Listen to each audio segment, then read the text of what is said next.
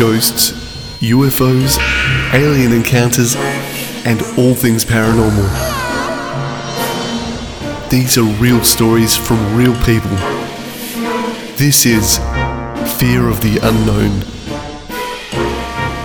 Alex Paps is in the house! Yo! How are you, man? Yeah, good. Nice to be here. Thanks so much for coming. You're someone that I've always seen around, but we haven't properly sat down and had a good chat. We've spent the last hour or so just talking about how much high school sucks. And I guess every time we see each other, it's at a gig and it's kind of at work, isn't it? yeah, that's right. So, I asked you yesterday if you've had any unexplainable or paranormal experiences, and you said you had a couple, so I'm really interested.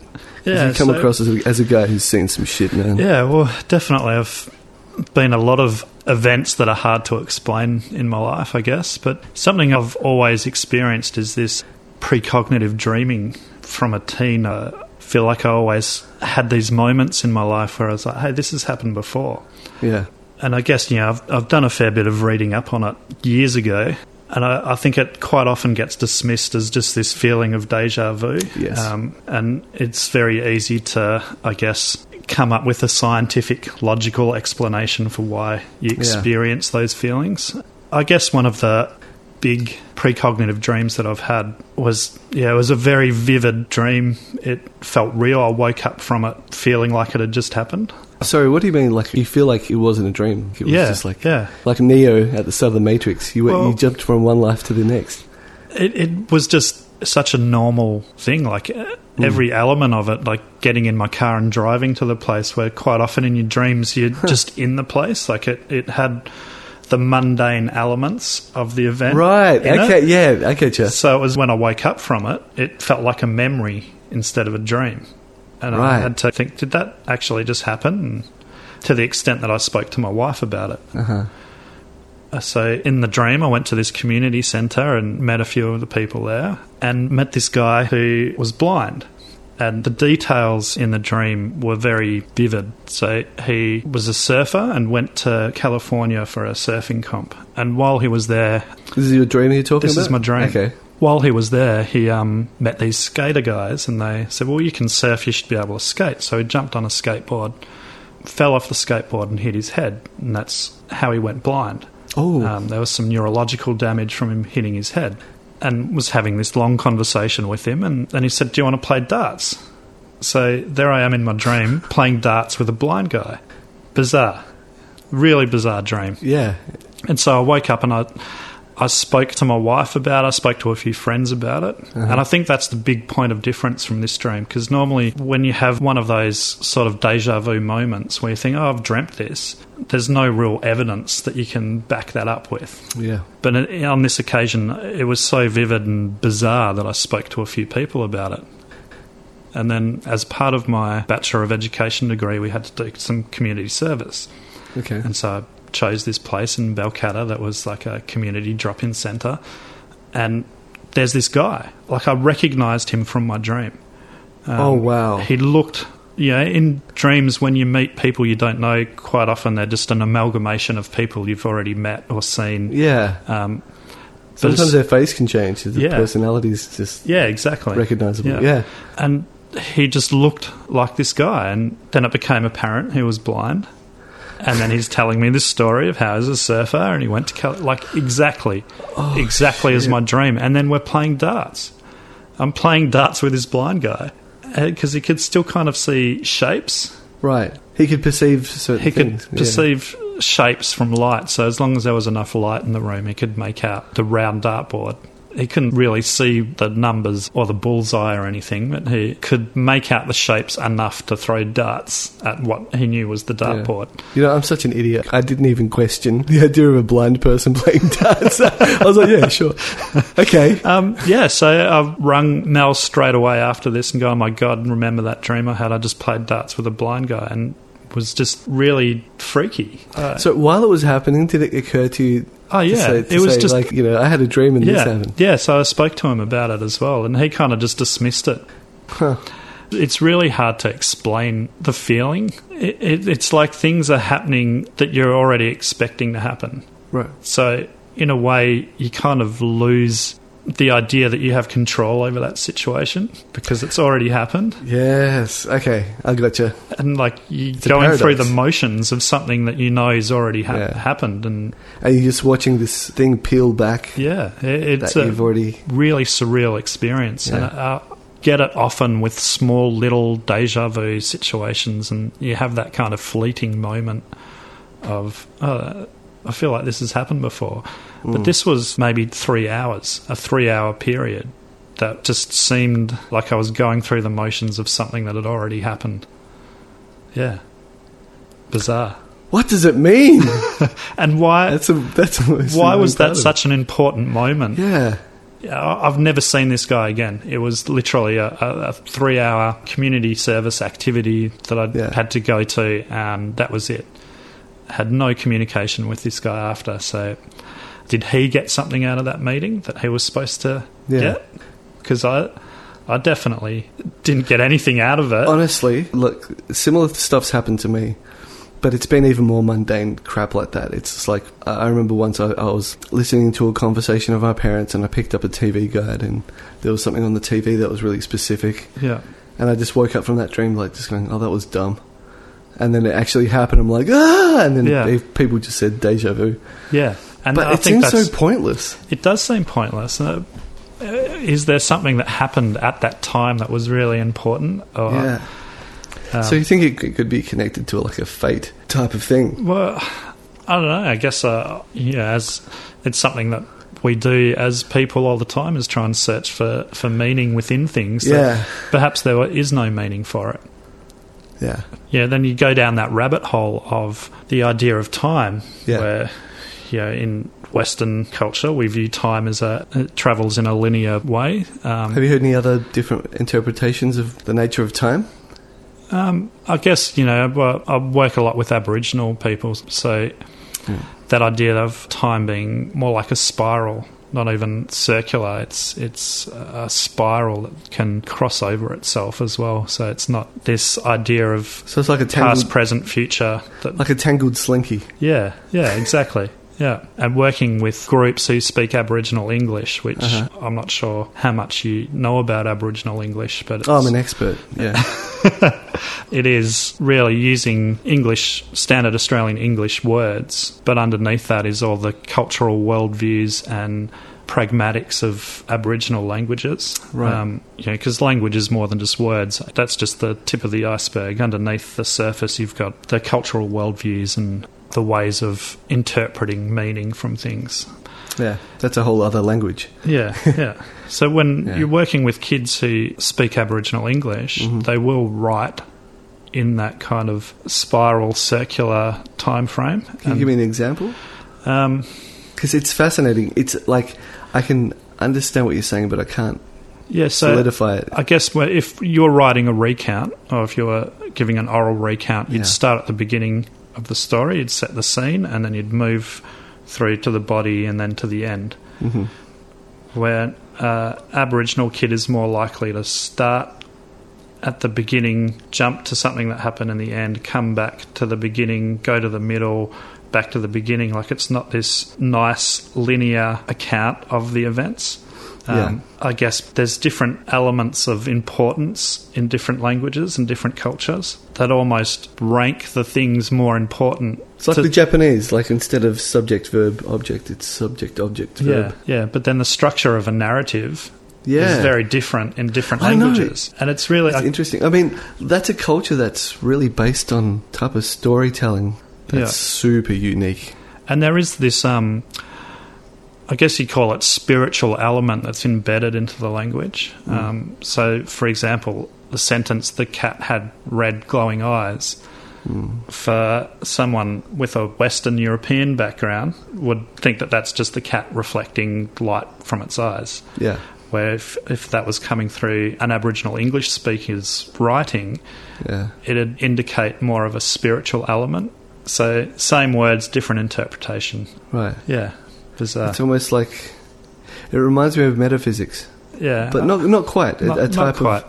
I think because that spirituality is so embedded into the culture, of course, it comes through language. Right. I think the barrier that exists for standard Australian speakers trying to communicate with someone who's speaking a different dialect, whether it be Aboriginal English or Liberian English, is that we're hearing words we know and interpreting them through our cultural worldview.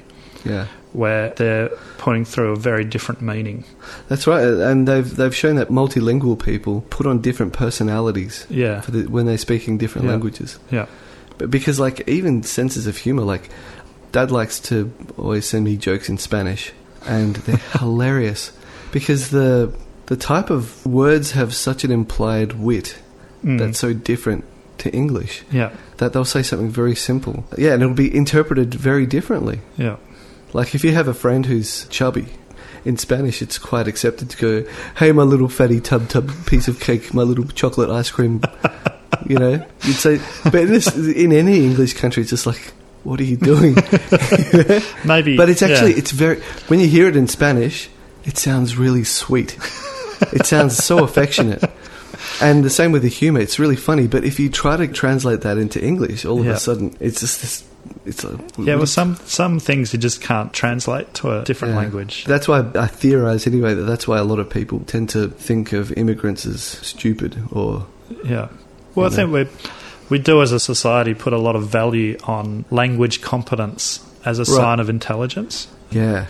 I'm an English as additional language dialect teacher, so my whole teaching experience has always been with families who are very new to Australia and not only learning the language but the culture. And some of these people are highly intelligent, come from being an engineer or a doctor or a very high profession, come to Australia learning a new language, a new culture, a new way of life, and I'm sure they feel like their intelligence is always kind of been placed lower than it should be. That's it. Isn't that fucking frustrating? Because it's something that is understood, but it's not acknowledged enough. Yeah. I think it would benefit everyone if that was more on the forefront of our minds. Yeah. It's not just language that's a difference. It's not just culture that's a difference. It's the whole... What's the way of interacting with the world is different. Yeah. It's... You could have two people that are, let's say, a Christian from one country and exactly the same sort of brand of Christian from another country. And they'll still have some real diversities between the way they relate to their religion, I'm sure. Well, even, I grew up, my family's Greek, so I'm third generation Greek Australian. And really interesting story about how language develops differently when you move away from your home country. We grew up always using the word bilagani for kettle. Mm-hmm. And then when my family, I think it was my auntie and my uncle, went back to Greece, they came back with this story, which they're calling it the bilagani, and people are looking at them weirdly. What are you talking about? And through the conversation, it came out that that's not actually the Greek word for kettle and was actually the Greekified version of billy can, which is an Australian word. Third generation. There you go. So, language evolves and moves forward. So if you move away from your homeland, that's still going to keep happening. Yeah. Billy Candy. Yeah. That's hilarious. Yeah. It's like fair dinkum. Yeah. Yeah. Isn't that the Chinese? They were... that's right. From the rail workers. Yeah, all the goldfields. Yeah, rail workers. They were having to pay more for drinks than the Australians. Yeah. They were protesting. So they said, we want fair drink prices. Fair dinkum. How cool is that? Yeah. Damn it, I love living in Australia, though, because of the cultural diversity. Yeah, it's amazing, isn't That's it? something, like, you grow up, and in primary school especially, you feel the divide. Yeah. Maybe the Asian kids are sort of quiet, or maybe other races are more like this. You can really feel a bit more of that purity. Yeah. But because you're all kids, you all learn to get along, you all learn to understand. You have to sleep at each other's houses, and you understand this sort of crap, It's awesome. I find that when you travel, it's a huge benefit to be Australian. I spent a couple of years in Japan, and every time someone hears that you're Australian, they're like, this person's going to try and figure out what I'm saying. This person's going to try and understand my vibe, Yeah. Yeah, we got a great reputation. Yeah, well, I guess some other cultures expect everyone to meet them, even though they're in their country on holiday. Yeah, that's true. You've got to meet my expectations. I'm not going to try and figure out your expectations. Okay, let's get back to aliens and having sex with Bigfoot. Another really quite strange dream event, and I still have no logical explanation for this. So my father passed away when I was quite young, and It's no secret that him and I didn't have a very tight relationship. I often have dreams about him. This one night, it was a very spiritual, even demonic kind of dream where he was trying to burst through into the physical realm, and it was quite intense. It was a very blurry, abstract dream. But I remember like these kind of thuds happening in my dream, and then this big pop, and I woke with a fright. Mel, my wife, woke with a fright. What was that noise? You know, sometimes you incorporate things that are actually happening into your dream. Yeah. So it felt like it might have just been that.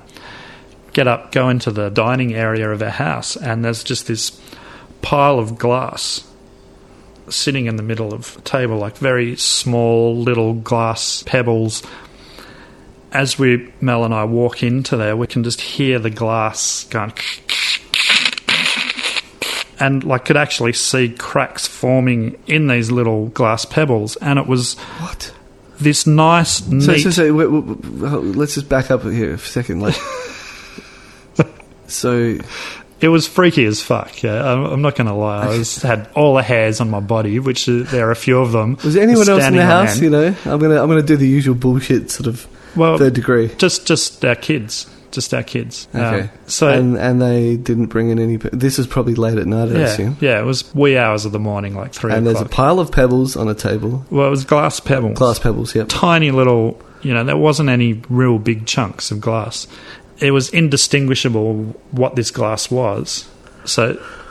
Then we're examining the glass, and there's just this one little bit of handle. So it was one of our latte glasses, right, which had a very sturdy glass base, and that glass is made to have hot liquid put in it. It's tempered, right? Yeah. So, it's supposed to... But also it was just in this pile, like it had just imploded into itself. There was no bits of glass that were far away from the pile. You know, I've had friends who have had those glass outdoor tables that, due to changes in temperature, the glasses burst and it goes everywhere. But this was very different. It was just in on itself. And then in speaking to Mel about the dream I had, feeling like this is a paranormal experience of my father. Right, thud pop. Yeah. She then said, I was dreaming about your dad as well. Mel had never met my dad. So we had this shared dream leading up to that glass imploding on itself. Yeah. That's bizarre. I can't explain that. It's and bizarre. Because I've had a shared dream with my wife as well. We both woke up laughing. It was about the same thing. Bizarre. Yeah, and I'm like, why are you laughing? It's like the lady dropped the thing, and we both saw the same dream. But anyway, yours crossed over into the real world. Yeah. I tried to research into what scientific explanation there could be for this glass. Doing that, I've found nothing that really kind of fits the bill. Oh, it's strange. Look, I want to dive further into that, but what you told me reminds me so much of another story a friend told me. It was a workmate, and he came to work, and he's like saying, "My house is fucking haunted." Wow. You know, I was like, bullshit, you know.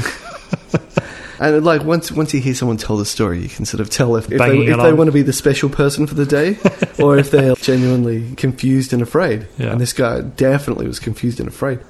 So what happened is that for nights leading up to this event, he would hear children's footsteps. Yeah, wow. Like, down the corridor. And that seems to be like a common theme. Yeah. It sounds like a trope. It sounds like a cliche. Yeah. His mum's like a white witch, so he grew up kind of with that sort of Wicca witchcraft thing going like on around. Just like I grew up religious as well, so you'd have your kind of way of dealing with, you know, the supernatural, the non-physical realm crossing over or like trying to freak you out. So you'd be ready for it in a way. So I guess I can't remember exactly, but he kind of had his way of dealing with it. He might have like burnt some sage or something. Yeah, okay. I think he actually burnt some sage. He loved to collect small elephants, and he'd have them like like head to... His name's not Mark, is it? No. He had them trunk to tail, just kind of around his room, all facing the same direction. He went to sleep. He woke up a few hours later, and they were all facing him. Wow. Oh, man, that's pretty crazy. Yeah. But you always got to think, maybe, like, I've got a friend that came in a prank, was trying to screw with me. He turned them all the right way, and he closed his eyes and opened them again, just to look at them, and they were facing him again. he jumps out of bed, and this is like with the footstep sound, gets out of bed and calls his mum. He's in the lounge room, and he's got like a glass table, but like this is a tempered glass coffee table. And while he's talking to his mum about this thing that's happening, he sees a single line appear in the glass, and it just explodes. Wow. At the time, I didn't want to believe him. Yeah. But these days, after the shit I hear from people, sometimes I'm just like, yeah. You always want to go to a logical explanation. Yeah. Because I've definitely lived in a house where there was nighttime footsteps. It was a very old Federation house with floorboards, and me and my housemates all could hear these footsteps, and we kind of just put it down to acoustics, that it was possibly the house next door or something, and it was just the way the acoustics were working, especially late at night when there was no noise. Yeah. It sounded like it was coming in our house. Yeah. But I guess part of that is to feel safe in your own house as well. Yeah, right. You know, you don't want to believe there's a spectre running around your house when you're trying to sleep. That's freaky shit. Yeah. I've got a thought that crosses my mind, because, you know, you get different brands of these paranormal happenings, and they're usually either something to do with religion or something to do with ghosts or aliens. Yeah. And when you look enough into alien stories, they seem a lot like ghost stories. But then again, you have all this time shit happening. Yeah. Which kind of like... Yeah. And that's something that, like, it's frustrating, because we like to think that we're pretty smart, but I think there's such a huge slice of science that we haven't even begin to scratch at yet. Of course. Well, even just if you think about the science of how we perceive the world through light bouncing off objects, entering our optic nerve, of course there's only going to be a certain amount of reality that we can see and perceive, and our brain can make sense of. So there's definitely got to be more to the universe than what our eyes can perceive. Of course. I always think it's arrogant to assume that that our physical plane is the be-all and end-all of the universe. Yeah, it's like, it's got nothing to do with you being bored at church when you were a little kid, okay? Yeah. This is stuff we haven't discovered yet. Yeah. Because you hear the argument that I love to hate. It's the whole thing of like, if you burn all the books in the world and you let humanity rewrite them, the science books are going to be the same, and all the religious books are not. It's like, how the fuck do you know that, man? Yeah. Like, there seems to be like a long time ago, when we were less hell-bent on proving and understanding the physical world. Society and civilization in general, I mean, they weren't idiots. Yeah. You can understand, they weren't like these primitives. Yeah, which is what we always do through history. We always assume that generations ago humans were less intelligent than we are now. I guess you can even bring this back to language. I mean, the language we use now is very different to the language used 100 years ago, thousands of years ago. We're still trying to make sense of records through our language. As the Bible's a really good example, the Old Testament, because that's written quite a while ago in a language that isn't even alive anymore, and then being translated through different languages before it ended up in English. Like we said before, some things are very hard to translate from one language to another. Yeah. So what you end up with is a very literal English version of something that could have had a very, very different meaning when it was written in the Old Testament in the original language. Through eyes that we can't even imagine how they were interacting with the world and perceiving the things that were going on. Yeah. I don't want to come across as a Bible basher here, but I find this subject particularly interesting, because several years ago I was like, something seemed wrong about the way people interpret Scripture. It just started to bother me as I got older. I'm just like, suits and hymns and these very human construct sort of Western culture, Anglo rules that we've washed over. Yeah. So I got more and more frustrated. I'm like, screw this. I want to understand certain things myself. So I went on this like sort of Bible study binge. Yeah. And I wanted to understand like the weird stories.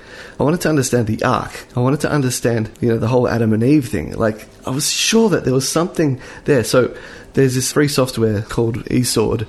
And over every single word, they've got where they've translated it from the original Aramaic. Yeah.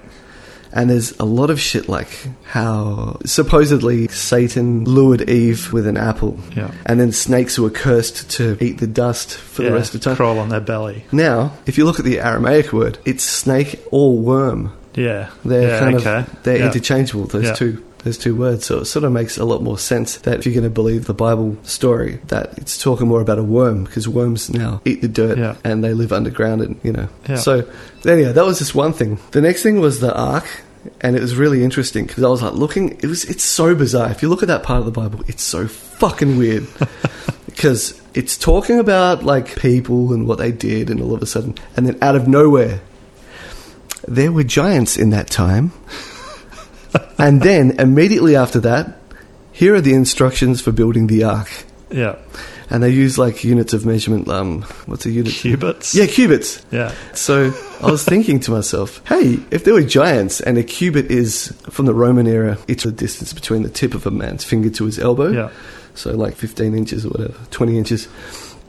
But if there were giants, and if that was the relative unit of measurement, let's say there were giants and small people, and you'd build your house and you'd use measurements that like are relative to your body size. Yeah. So if you're a dwarf, you'd build a house that's 50 cubits long according to your size. Of course, or if you're a giant, you do it.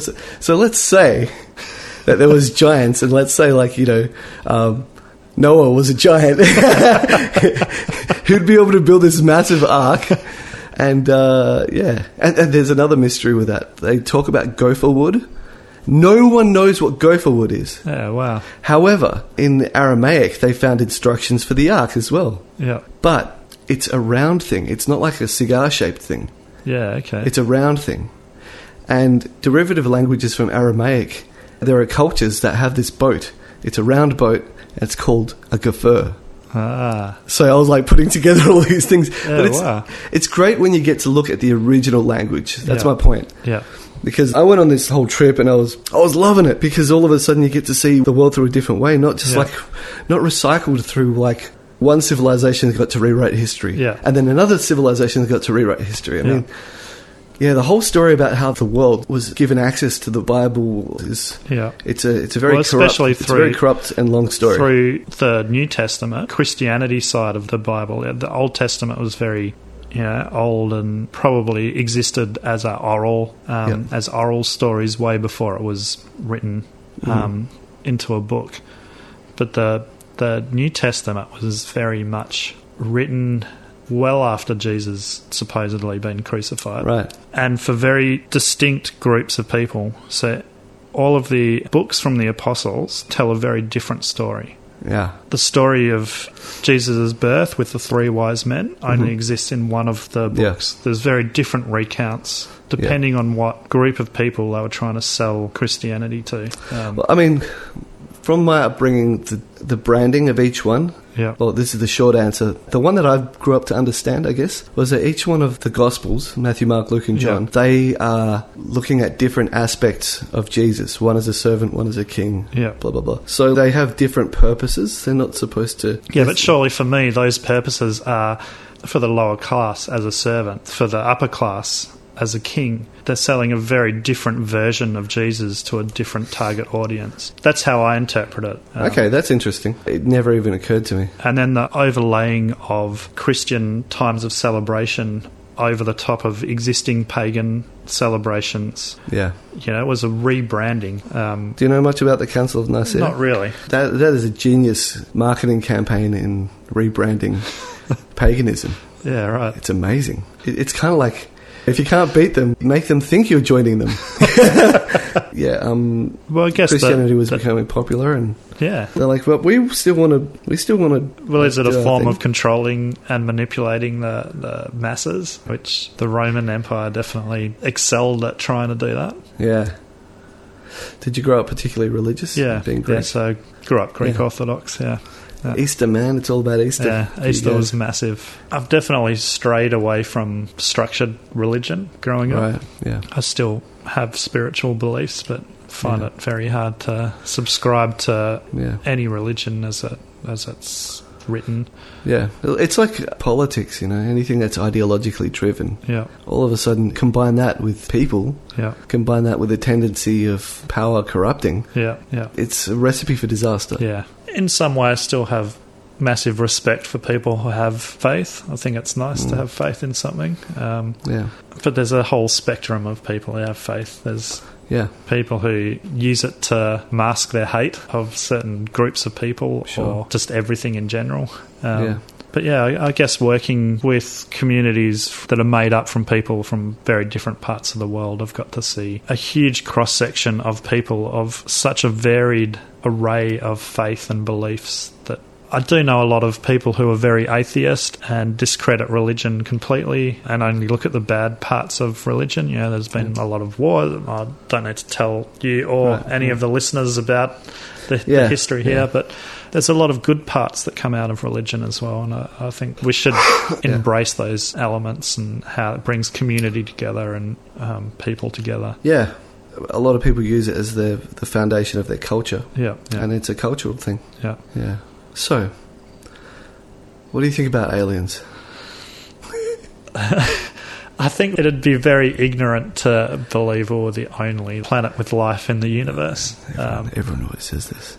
But I don't know. I think... Okay, let me rephrase this question.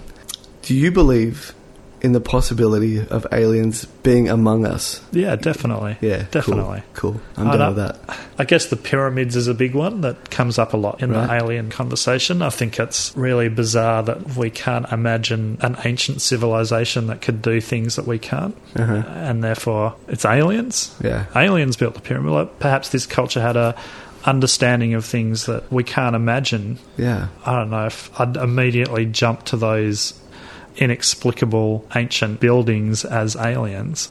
Yeah. But I don't discredit or discount the fact that it could have been. It seems to be this thing where it's proven that there was a global flood about 13,000 years ago. Before then, it seems that humankind had an interaction with this other world, whether it be through spirituality or aliens or whatever. There's lots of evidence of that's compelling. Yeah. After this flood, we became more humanistic, and it seems like the spirit world didn't want to have much to do with us. Like, there's not much evidence of miracles or bizarre technology or powers of any kind. Yeah. And as a result, we engineer things totally different to how we engineered stuff before. And it's very coincidental that when the bombs were dropped on Hiroshima and Nagasaki, all of a sudden things like Roswell started to happen.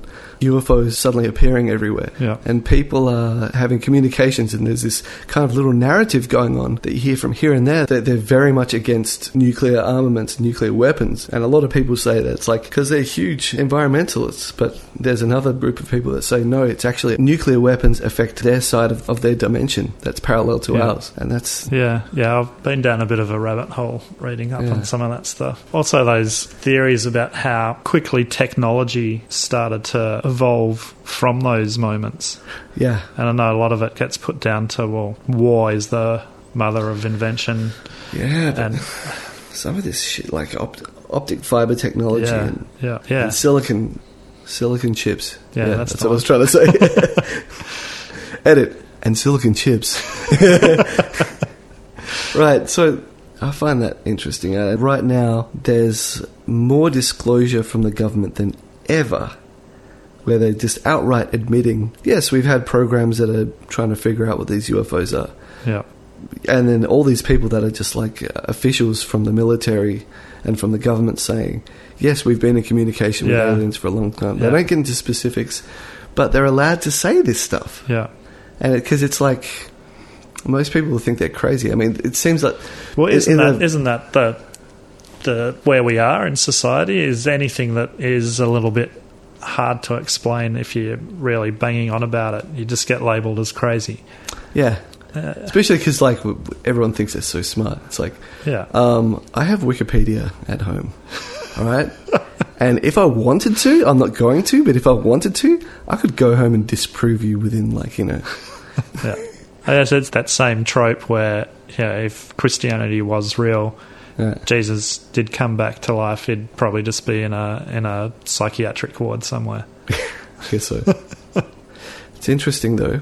with aliens, I've looked at, I wouldn't say like I'm the most read up on it, but everything that YouTube has to offer, I've like, looked into, and it sounds so dumb, it sounds so naive, but it seems like aliens, the ones that they abduct, the ones that they interact with, they always seem to be the types of people that are not going to be believed. And I know it sounds so like, coincidental. Well, but it's like they don't want to be... They don't want to interact with people that are going to be... But surely that becomes anybody who's abducted by an alien. If you or I were abducted by aliens tonight, came back to tell the story, we're then that crazy, unbelievable person. Yeah, but I'm talking about people that have maybe mental problems, that are not delusional, but they have a sort of mental problem that all of a sudden just discounts them, unreliable witness. Yeah. People like that, or people who are like super hippies. I've got a friend who, and I've been promising this for so long, and I think she's really, really super hesitant to come on the podcast. But she was in Serpentine. She was at a meditation retreat. Yeah. And it was late at night, and everyone had left, and she was the last car leaving. And it's on this countryside property, and she was driving past a dam going towards the gate to exit. She looks to her right, and she sees a fucking UFO.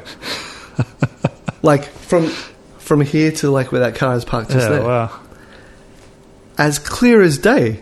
And it's like one of those traditional flying saucers, the ones that you see like in children's books. Yeah. She noticed it, and it just, boom, just whipped up into space silently. Just, whoosh. Yeah, wow.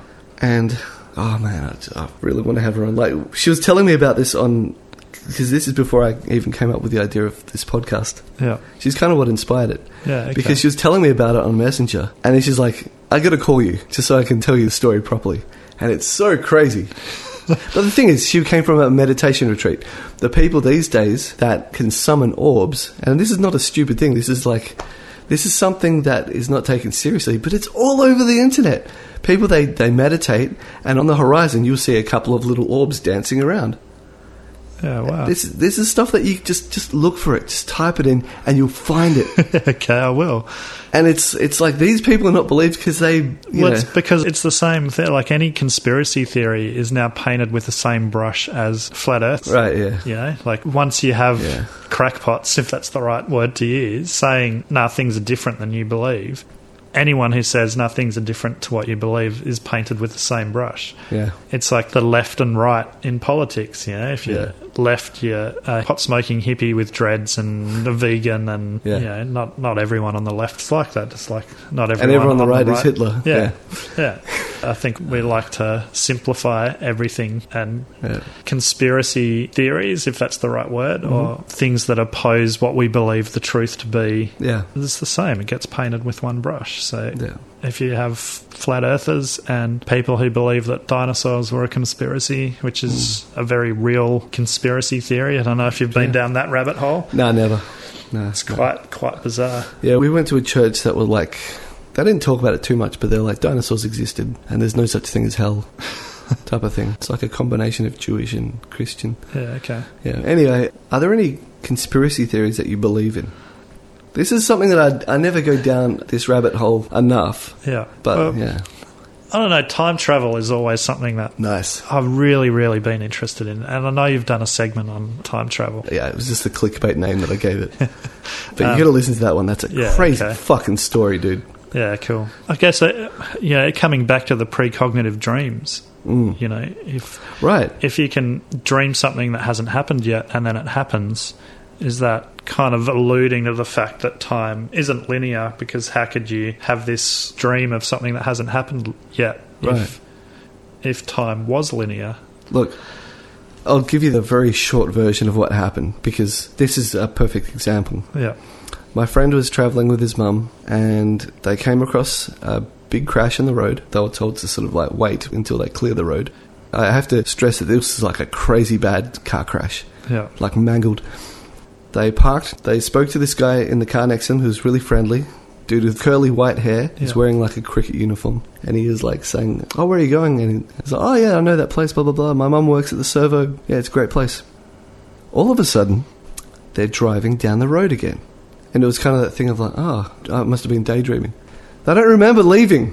So that's just the very beginning. They go to the next town where they were staying, and the dude's uncle works for the city council. They were there for a couple of weeks. He heard nothing about the crash. Like, he asked around, and it's a small town, so everyone hears about it. Of course, yeah. They went back to the scene. There was no rubble. There was no broken glass. There was no sweep marks. There was no scratched concrete. Nothing. Then it became the little mystery of their summer holiday. So later on, they found themselves at that service station that the guy said, my mum works at the service station. And they're looking through the local newspapers and the newsletters and stuff. They see nothing about it. And they're like, wow, you know, because him and his mum both experienced this. Yeah. Anyway, this is where it gets weird.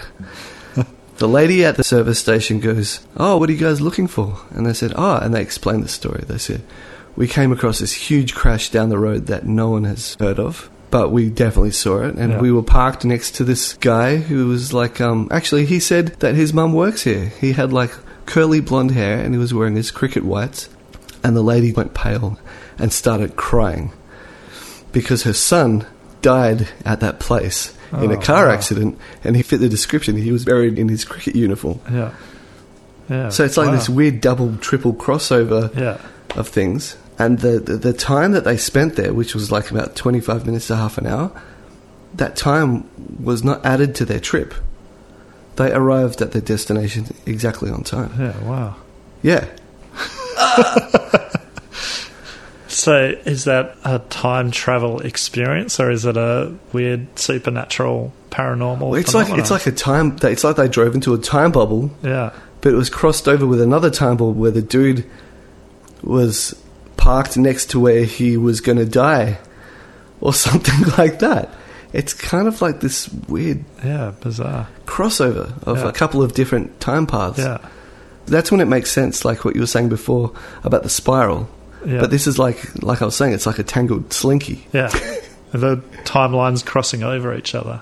Yeah. And they could interact. But there was a whole bunch of other detail that he goes into. You've got to listen to it. Yeah, he spends like an hour talking about it. He goes into like crazy detail because he's basically just trying to prove how, you know, this was not a dream, this is not his imagination. Both him and his mum have exactly the same story. Yeah, well, I guess, like we said before, people are going to always try to reason it out, and if there's no reasoning it out, it's possibly a bit of a crackpot. Yeah. This is creating some cognitive dissonance that I don't feel comfortable with. But what I hate is people that try to debunk stuff in the way of like, well, there is a type of condition where people have shared madness and you know, all that sort of shit. It's like, shut up, man. Just say you don't know. Just say you don't know. I don't know. It's bizarre, isn't it? The need to make the unknown easy to digest. Yeah. But it's a problem. The unknown is a problem because it's like, as humans, we want to know, what can we do with this? I don't know. I think that's what I think anyway. Generally speaking, that people are dumb, a person is smart thing, like as a collective group, people don't want to feel uncomfortable by the unknown. Yeah. Yeah. That's really evident. Even climate change can be put into that basket because to change to a more sustainable global way of existing is unknown. Like, what does that look like? It's unknown. So that causes a lot of discomfort. I want things to stay the same. I want to keep my house and have all my luxuries and creature comforts. Yeah. So, no, I don't believe in climate change. Yeah. Because if I do, things will be different for me. Climate change is a funny one. I haven't looked enough into each side. Yeah. All I know is that I've heard, like, huge evidence for and against. Yeah. After that, I haven't looked any more into it. I'm just like, you know what?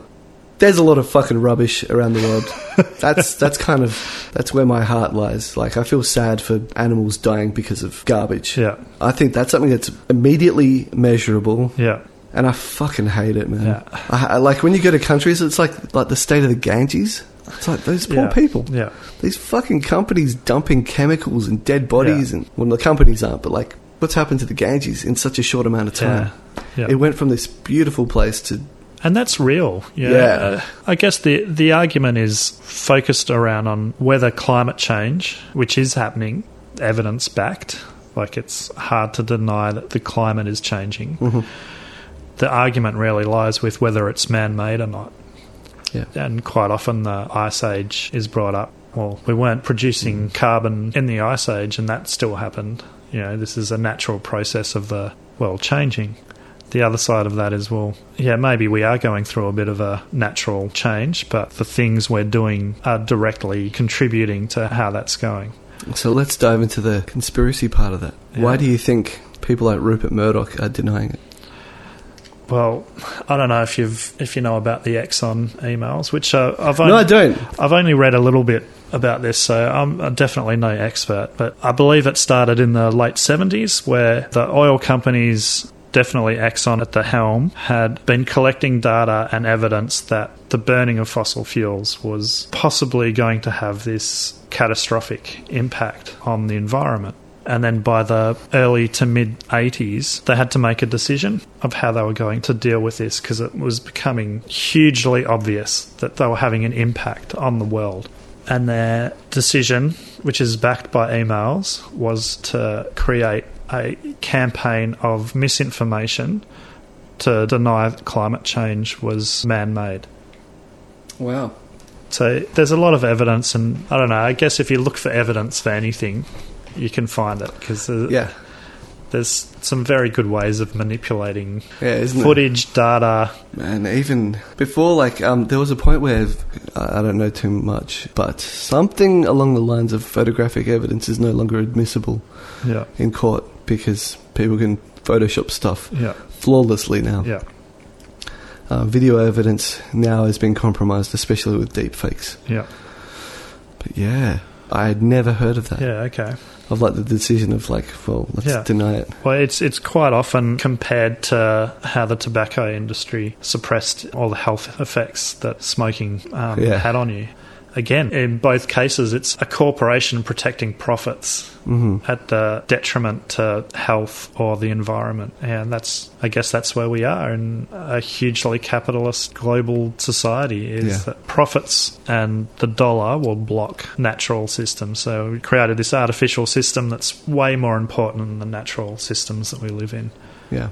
That's one of the huge injustices of the world that most people will never truly grasp, I think. I think that's the biggest conspiracy in the world, the way the rich keep their riches and how they will always keep us down. Of course. And I know you know that we probably both have a lot of friends who subscribe to the idea that communism or socialism is what we need to implement over capitalism. But I firmly believe that the system that we need hasn't even been a blip in someone's neurological activity yet. It's so far away from where we are that we...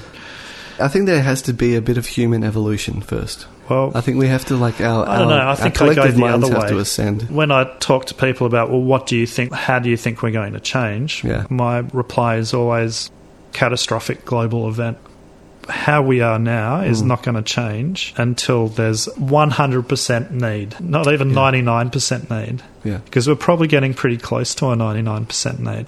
I really think something major, catastrophic, has to happen, way bigger than we've ever experienced. You have to destroy the system in place. Yeah. Because the people who hold the power, they don't want to give it up for anything. They'll drive this fucking bus into a wall. Yeah. Before they get off it. Oh, for sure. Yeah. Well, that's a bit of a downer, isn't it? No, it's not really. It's actually... I think it's really important to keep these things in mind. Yeah. Because, I mean, I've got kids and I don't want to bring them up being like raving lunatics like me. Yeah. But I want them to be able to see the world realistically, because when you understand all the chess pieces that are in place, you'll know how to live your life, you know? Yeah, that's true. It's better to understand the system, even... It doesn't matter how unjust it is. It's good to understand it so you know what steps to take to protect yourself and to give yourselves opportunities. Yeah, my son, I think he must have been about 12, maybe even a bit younger, when he made the analogy that climate change is like Voldemort, where there's this small group of people in New Voldemort had come back, but no one was ready to accept it, even though the evidence was so clear. They're like, no, it's not happening. Yeah. I thought it was quite an insightful analogy from quite a young person. Yeah. Sometimes kids have such clarity. Yeah. Sometimes. The rest of the time they're stupid. And we're way better than them. Hear that, dum-dums? Related to that, also really interesting is just the world of the people that live at the very top. Yeah. We can imagine whatever we want, and usually it's a simplified version of billionaires counting their beautiful money, eating caviar. Yeah, but surely, especially with as much time has passed, the billionaire culture has, I'm sure, just like the normal people down here, they're becoming more self-aware about who they are and what they're doing. Yeah, I think they may justify their evil, or they might. Well, no one wants to perceive themselves to be the bad guy in any situation. Yeah, sure. You're always going to try to make yourself the good guy in the story. Yeah. We're talking about, like, Rupert Murdoch, if we want to go there, is just a person doing his thing, doing what he thinks is right. Do you know how much he's worth? Yeah. No idea. It'd probably implode my brain. Yeah, because you get into amounts of money that's just impossible to spend. It's like, what is it? If you were to speculate, what do they want with that money?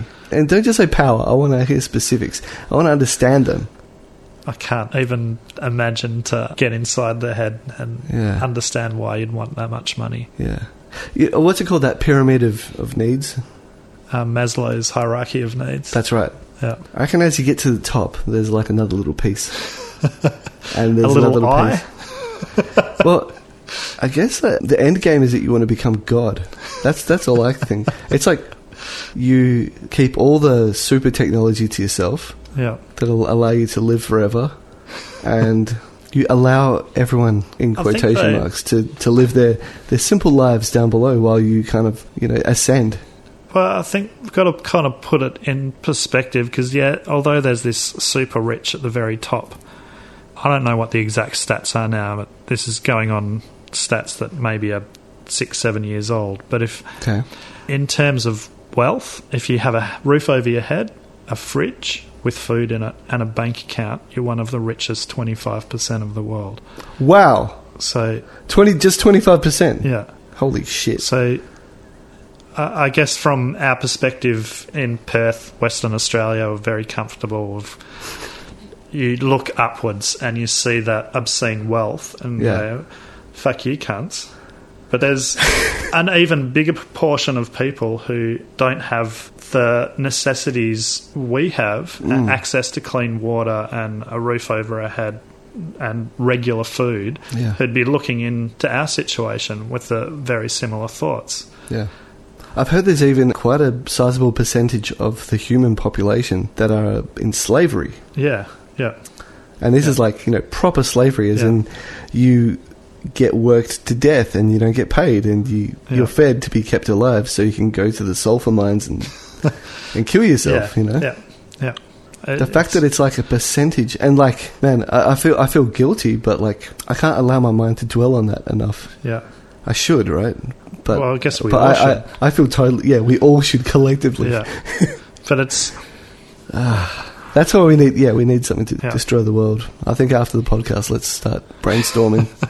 But I think it comes down to this same argument with climate change as you could use for human slavery and the poverty that exists in the world. Like, you're taking on responsibility for that as an individual, as a consumer, when really that change has to come from way higher up from us. If we can refine it down to climate change, when a climate change denier will say, but they had single-use plastic bottles. So how can you say you're trying to change the climate when you're using a single-use plastic bottle?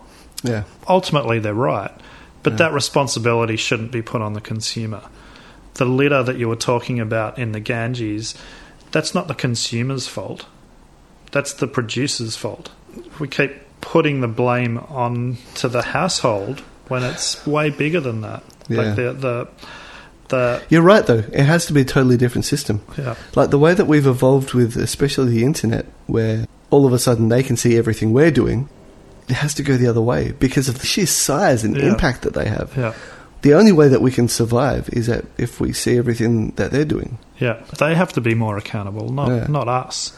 Yeah, I mean, the world has to start moving away from rhetoric and electing charismatic leaders or all that stuff. That stuff is like, that might keep peace in a small country. That has benefits on such a smaller scale. Yeah. But when you're talking about the power that comes hand in hand, it's so ridiculous. We're like, it doesn't matter what happens, it's like the world is set up that we're just going to fuck ourselves. Yeah, well, it's entrenched into everything, isn't it? Yeah, it's good. Yeah. Change seems impossible. Yeah. But these systems, like, historically and just naturally, they consume themselves. Yeah. I think we're in this type of dystopia at the moment, but it will destroy itself. Yeah. Somehow things have... The balance needs to be... one way or another, something's going to give. I guess that's inevitable. Just watch the last Star Wars movie and you'll understand. I don't have to explain it. I haven't seen it yet. Yeah, well, the balance has to be restored, you know. But I'm a believer in that. Like, you know, you can kick up the dust for a certain amount of time, but then you get tired and then the dust will settle. Yeah. I guess the question is whether it will happen in our lifetime or not.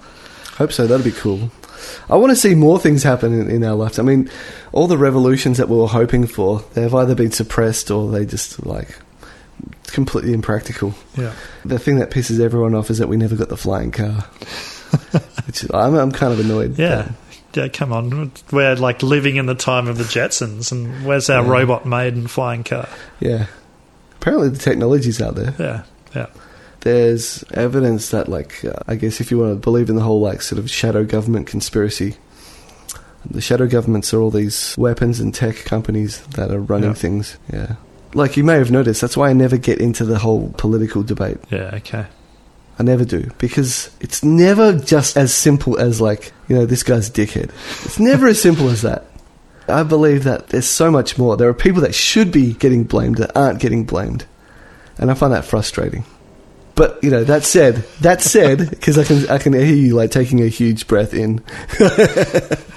Well, I don't know. I guess I have been inside government, so I know how incompetent it is, and the idea that there's, like, this control coming from within. I don't mean control in that sense. I have to clarify.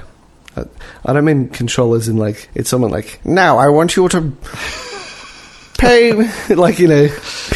They're all just chasing their tails, wondering what the fuck's going on. I think any shadow government control is coming from something completely different to the government, who's probably just there as a... But there are aspects of that you can observe. Of course. Like the way that people favour big companies. Yeah. That's just one part of it. Yeah. But I think systems that are put in place, I think systems are the same as technology, you know? Yeah. Because it's this operating system that if it's flawed, if it's oversimplistic, that you can fucking find all these loopholes in it, then you're sweet.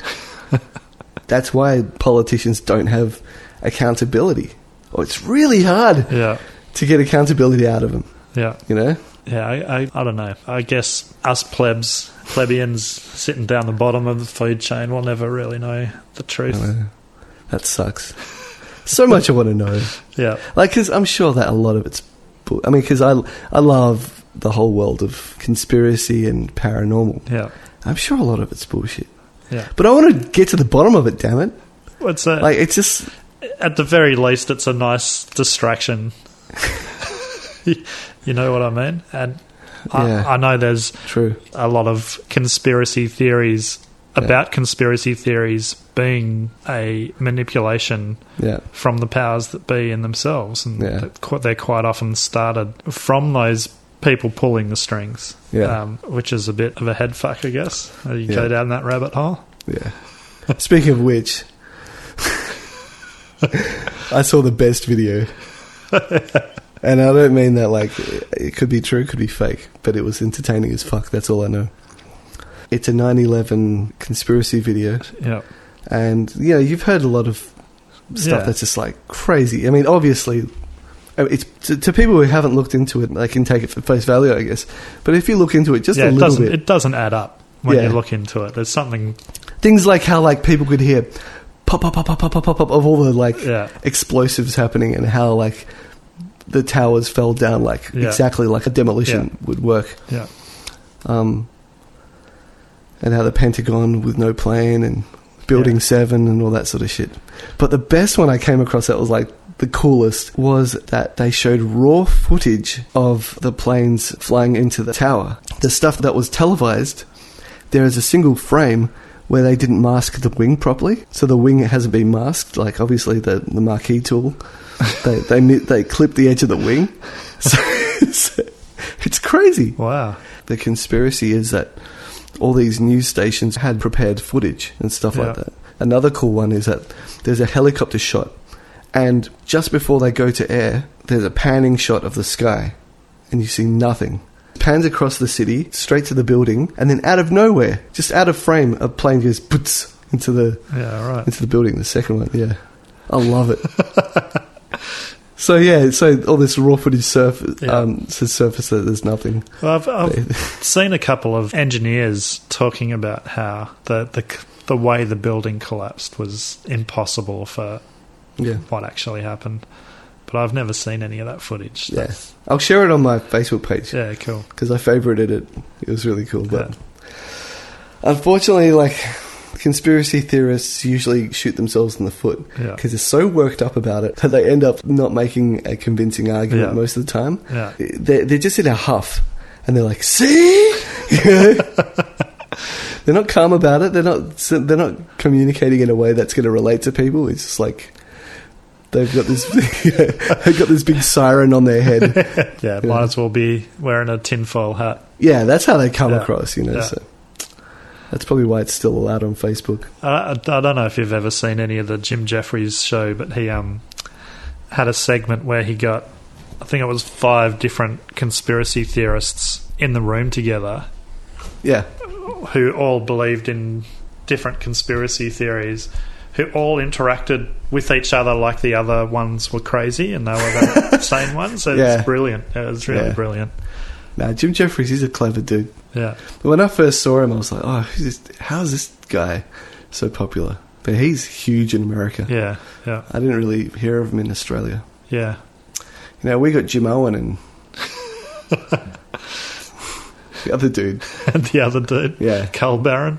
Yeah, that's actually who I was thinking of exactly. All right, man. How long have we been talking for?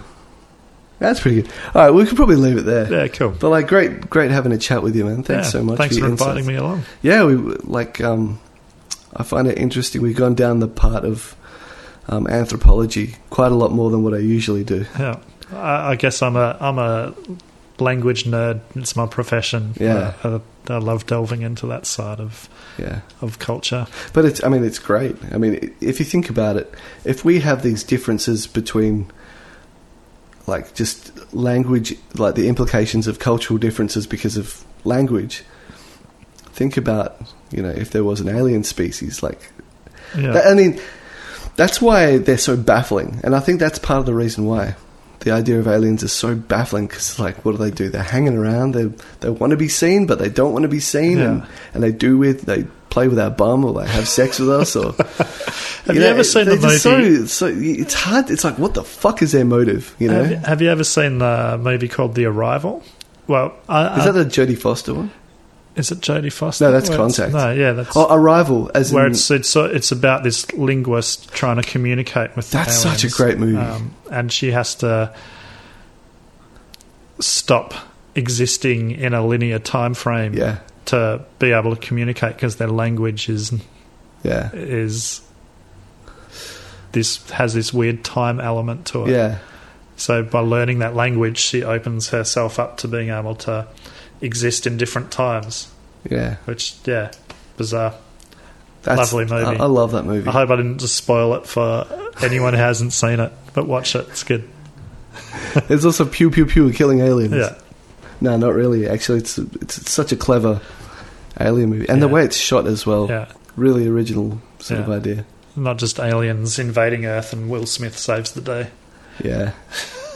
William Smith. I heard the funniest thing. You know, Independence Day. Yeah. How, like, at one point it was in one of the other podcasts. Someone's talking about how funny it is, how the UFO crashes and he opens up the fucking hatch and there's an alien in there, and he just like punches the alien in the same place where, you know, you'd punch a human, and it's like knocked out for hours. Enough time for him to drag it to Area 51, for them to open it up, and it's like there's this tiny little alien inside. And it's like, this thing had huge bio armor, right? Yeah. It must have been the most useless bio armor. Because it could get knocked out with a punch to the cranium area. It's just like, paf! And it's like, oh, you got me. All right, let's leave it at that. But cool. Thanks so much for coming back. Pleasure. Look, if you remember any other stories, I'd love to have you back. All right. Or even if you just want to talk about something, that'd be cool. Anyway, thanks everyone for listening. please rate it if you're listening on Spotify. Subscribe to YouTube and like us and follow us on Facebook as well. But thanks again. See you next time. Bye-bye. You've been listening to the Fear of the Unknown podcast. Be sure to follow us on social media with all links in the description.